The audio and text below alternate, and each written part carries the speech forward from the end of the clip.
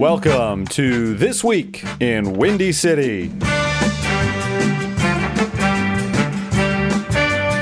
Today we'll be taking a deep dive into the Windy City Thunderbolts over the last 7 days.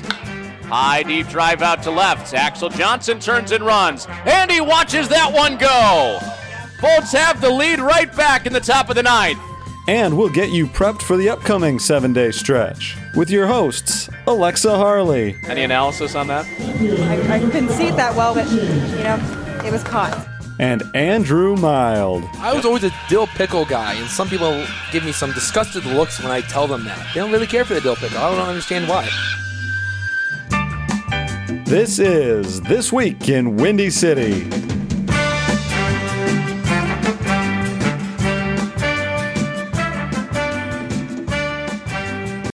Welcome back, Thunderbolts fans. I'm Alexa Harley alongside Andrew Mild, and this is the 6th episode of This Week in Windy City, where we bring you all things Thunderbolt baseball in hopefully 10 or 15 minutes. And today we got some positives to talk about. I feel like it's going to be a very positive episode compared to maybe some others.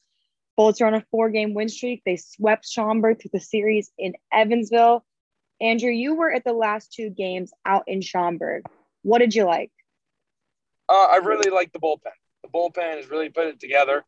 They had an ERA of .39 the last 20 outings, I believe it is. And they're lights out. Ryan Hara really stepped in after Brian Ketchie struggled because of the weather conditions yesterday, and Kyle Johnson locked the door. It was really nice to see. And then the hitting was a lot better. The Bolts were slugging. They hit a bunch of home runs. I'm trying to think the exact number, but it was a good amount. They hit Bray Martinez hit his first yesterday. Rob Weishauer hit one. Zach Taylor hit one. So I want to say it was 6 home runs in 3 games, which the Bolts haven't been able to do all year. So it was really nice to see. And it was a big sweep because now they have the tiebreaker over Schaumburg if it were to come down to that. Well, yeah, now they went from being about 8 games back to 5 games back. And that's a huge jump, especially with them not facing Schaumburg again for the rest of the season. So that series is pretty much vital to keeping the Thunderbolts still in the race for first place and then the race for postseason, because all they have left now is they'll play Joliet in September, but they will play Lake Erie in a few weeks. So they don't have that much divisional baseball left. So capitalizing on every game against a division opponent is so imperative when it comes to the postseason. Right. And that's what me and Terry Boundown talked about on the broadcast, was that you need to win this. So if it comes down to it and you have that in your hands, you don't have to worry about that for the rest of the year. It's just now that they don't play Schaumburg again, it's going to come down to the Bolts continuing to stay hot and for the Boomers to stay where they're at. The Boomers have opened up the month 1-6, the Bolts 6-1. And I asked Connor Onion, the voice of the Thunderbolts, believe or make believe the Bolts have a winning month. And he believed it. And I'm believing it now after seeing them sweep the Boomers for the second time at Wintrust Field. I think that one of the biggest reasons that I think they were able to sweep Schaumburg, and it's more of a mental thing, is the fact that the night before they traveled to Schaumburg, there was that walk-off home run from Dan Robinson, and there hasn't been a walk-off home run at Ozinga Field. There really hasn't been a walk-off home run in general for the Thunderbolts. So to have that, to one, clinch the series against Evansville, but to boost you going into Schaumburg, I think says a lot about how, one, momentum plays such a role in this team, but how they're never really out of it. Just when you think they're down for the count, they're back in it. Well, I even said on the broadcast yesterday, if the Bolts get hot and surpass Lake Erie and Schaumburg and win the Central Division, go to the playoffs, it's going to come down to that Dan Robinson walk-off home run that really sparked the team. And it's what it really came down to is something that you and I had talked about, is if the bullpen's going to be there, and if situational hitting is going to be a key factor. And Peyton Robertson was Mr. Clutch. Me and Terry dubbed him that. He had the big 3-run homer to open up the series that set the table for the Bolts to win 7 straight games at Wintrust Field, which I think we should just go back there and then rename it Win City Field because they won 7 straight games there. You make an excellent point, Andrew. And I'm going to go back to that Robinson home run, because at that point it was tied 1-1 in the 9th. And I'm standing in the dugout thinking, just from the history of how the Thunderbolts have played tied games, there's been one home run derby that wasn't at Ozinga Field. So I'm thinking ahead, like there could be a home run derby tonight. We haven't seen one. This is a Zynga Field. This isn't a home run hitter's ballpark. How long is this going to take until there's a winner? Because this ballpark just doesn't play well for home runs. And even though you're the home team, it's not like you're hitting bombs every night.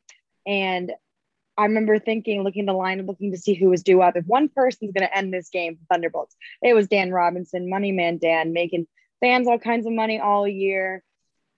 I mean, that once it was off the bat, I mean, you knew it was gone the second it hit the bat. You know what was money? Is I predicted it perfectly before it happened. I don't know if you can throw the clip in here, but Taylor Wright, who was pitching, kept throwing changeups. And I said, well, if all the Bolts need here is for a changeup to float middle in on Dan Robinson, he turns on it, sends it over the wall, and we can go home. And that's exactly what he got.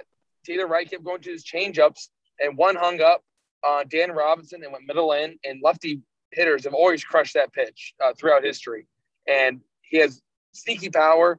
He got all barrel, and I asked him about it. He goes, yeah, I knew it was gone once it left the bat. He goes, I just went to admire it a little bit. So let's switch our focus over to pitching. You talked about the bullpen being almost lights out the past few weeks, but the starters have also had their own success. They've been going deeper into the game. They've given up less home runs than they did in June. Brian Ketchy, the newest guy to step into that starting rotation, he used to play for Schaumburg. He got to pitch against his former team. What I like about Brian Ketchy, I think, is the simple way that he approaches the mound. When you ask him what he's going to go out there and do, it's a very simple approach. He's like, I'm just going to go out there, strike guys out, not putting a lot of pressure on myself. And I think that mentality we've seen that. Right. And I think that's sort of what Brian Smith has been trying to tell his guys from the very beginning, because he gets a lot of guys that throw strikes, don't allow a lot of free passes. And Brian has brought in some athletes, like some serious athletes to play the field. Donovan Williams has made some great plays over at second. Peyton Robertson can cover some ground at third. And we've seen the outfield. It's incredible to watch them play. Dan Robinson out in right, Richards in center, and Ricusin. I mean, he may not take the best route, but somehow manages to catch the baseball, which is the name of the game once you're playing the outfield. So I think just having the confidence to know that your defense is going to back you up is going to help you win down the stretch. And that's what the Bolts didn't have early on in the year. They committed a lot of errors as a team collectively. But when I talked to Brian Smith yesterday, he said what's happening is a lot of guys are finding their timing. They're gaining trust in one another. And he goes, it's really enjoyable to watch. And after the Bolts got the win, after playing in the rain, and getting to see them play some excellent baseball as of late, Jairus Richards is walking off the field and he goes, Thunderbolts are getting hot, baby. And exactly what I was feeling. It's great to watch when you and I have talked about it. When everything gels together, this team is really tough to beat. Well, they're a classic underdog team, if you ask me. You know, on paper, there's nobody out there who's just boasting huge numbers, or there's nothing on paper that makes you go, I should be afraid of this team. But when they work together as a collective unit, they can put up a lot of numbers on the board. They can strike a lot of guys out, and they can win a lot of games when everything's working together, when errors aren't being made, when there aren't back-to-back walks, they aren't all striking out, you know, they're all putting the ball in play. When all of those elements move together, I mean, they compete. And I mean, we've seen that the past couple of weeks. And I asked Brian Smith kind of along the same lines that you did. Back in June, they went from being 8-18 to 12-16 in July. Now that's still a losing record, but I want to highlight just the shift from being 8-18, 12-16, when you factor in the injuries, the fact that you had two pitchers get called up, the fact that you've been bringing in new guys pretty much almost every day in July, to have not only a positive shift your way, but to kind of keep building off of that, I think says a lot about, one, the quality of guys that are being brought into this ball club, and the fact that since a lot of them are young, a lot of them are fresh out of college, or they were in the draft league, they're all playing with a lot of heart because they're all so fresh. And I think that really works together when you got a few guys who are older, like Ricusin, and you got a lot of guys who are younger. I think it all just gels perfectly. Yeah, it's a good mix, because you have the young guys that are still raw and still trying to find their way to affiliated ball. but they're competing every day. And you mentioned Zach Rakusin, and there's a lot of other veterans that you can throw in there, but Rakusin offers a good veteran presence that can teach guys like, okay, this is what this guy is going to throw in this count to you, and this is what I saw, and this is what, like, my up the bat, this is what his changeup looked like. That's what's really great about this team is that, as you mentioned, Brian brought in a good mixture of veteran guys and rookies that can play together and still build up a team chemistry. And you know, they I think they still miss some guys that, you know, not with the team anymore, which I think is a good sign to know that, like, they're going to bring someone in and make them feel as if they're their best friends. Like you talked to, I believe it was Ryan Hare, who came from Cal State Fullerton. Mm-hmm. And he said he talked to Kenny Matthews, and he said him and Kenny Matthews instantly became friends because he mentioned he went to Cal State Fullerton, which was enjoyable to listen to. I want to go back to what you said about Rakusin because he saved my life on Friday when I was in Schaumburg, Alexa's one and only road game. I was in the dugout at Schaumburg. They don't have a camera wall or any specific area where I would sit and do, you know, my work. So I just thought, like, I'll just go off like the very far left corner of the dugout, like out of their way, do my work. Game hasn't even started. Like, national anthem hasn't even been played. And Zach Rakusin came up to me and he was like, just so you know, last time we were here, there was a giant spider, like, right where you're standing. And I was like, say less. I'm moving. Say no more. Go on the other side. No, I have not. So I want to shout out to Zach Rakusin for potentially saving me from screaming like a girl in the dugout if I saw a spider.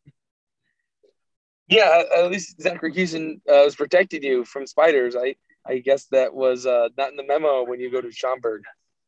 No, I mean, you'd think I would I guess like spiders don't scare me that much because me and my roommate Shelby, I have to kill all the spiders. Like, I'm the man around the apartment. So like, I really should be okay with it. But if it's a big spider, no, that's above my pay grade. Well, I remember that happened to me when I was in high school. I left my buddy's house and he called me back. He goes, "Well, how far are you?" So I'm about 5 minutes down the road. Why? He goes, "You got to come back and kill this giant bug that's in my room." And I was like, okay. I come back, it's a little leaf bug. No joke. Not too big at all. I killed it. And I said, what would have happened if I threw it at you? And he said, you wouldn't be invited back to my house. So safe to say I have not thrown the bug at him because I'm currently in his car right now on the way to Minnesota to catch a Twin Sox game. Well, I guess we'll leave it at that as we move from one baseball team to another baseball team as you're on your way to go to the Twins and Sox. One final thought from you before Windy City heads to Florence this week. If the Bolts need to stay hot and continue to win games and pray that Schaumburg can continue to stay cold to start the month off. The Bolts bullpen has been phenomenal. Brian has confidence in all his guys, and the Boomers are heading in a different direction with their bullpen. They have a collective ERA of 6.53, so it's not getting any better. And hopefully the Bolts can continue to slug and drive in runs at big situations. Couldn't have said it better myself. Andrew and I are going into our last week working for the team. It's sad. It's almost bittersweet. We're working our last couple games this weekend before he and I head back to school for our senior years. But we're looking to still continue the podcast, even though we won't be in Windy City. We're going to try and keep up with it. We're not sure if we'll have an episode for you next Monday, as I will be deep into my 15-hour drive back to Gainesville. Andrew will be moving into his dorm apartment. You've told me about it. Dorm apartment. It's apartment style living is what they described it as at good old Butler University in Indianapolis. All right. Well, for Andrew and myself, thank you so much for listening, and we'll see you next time.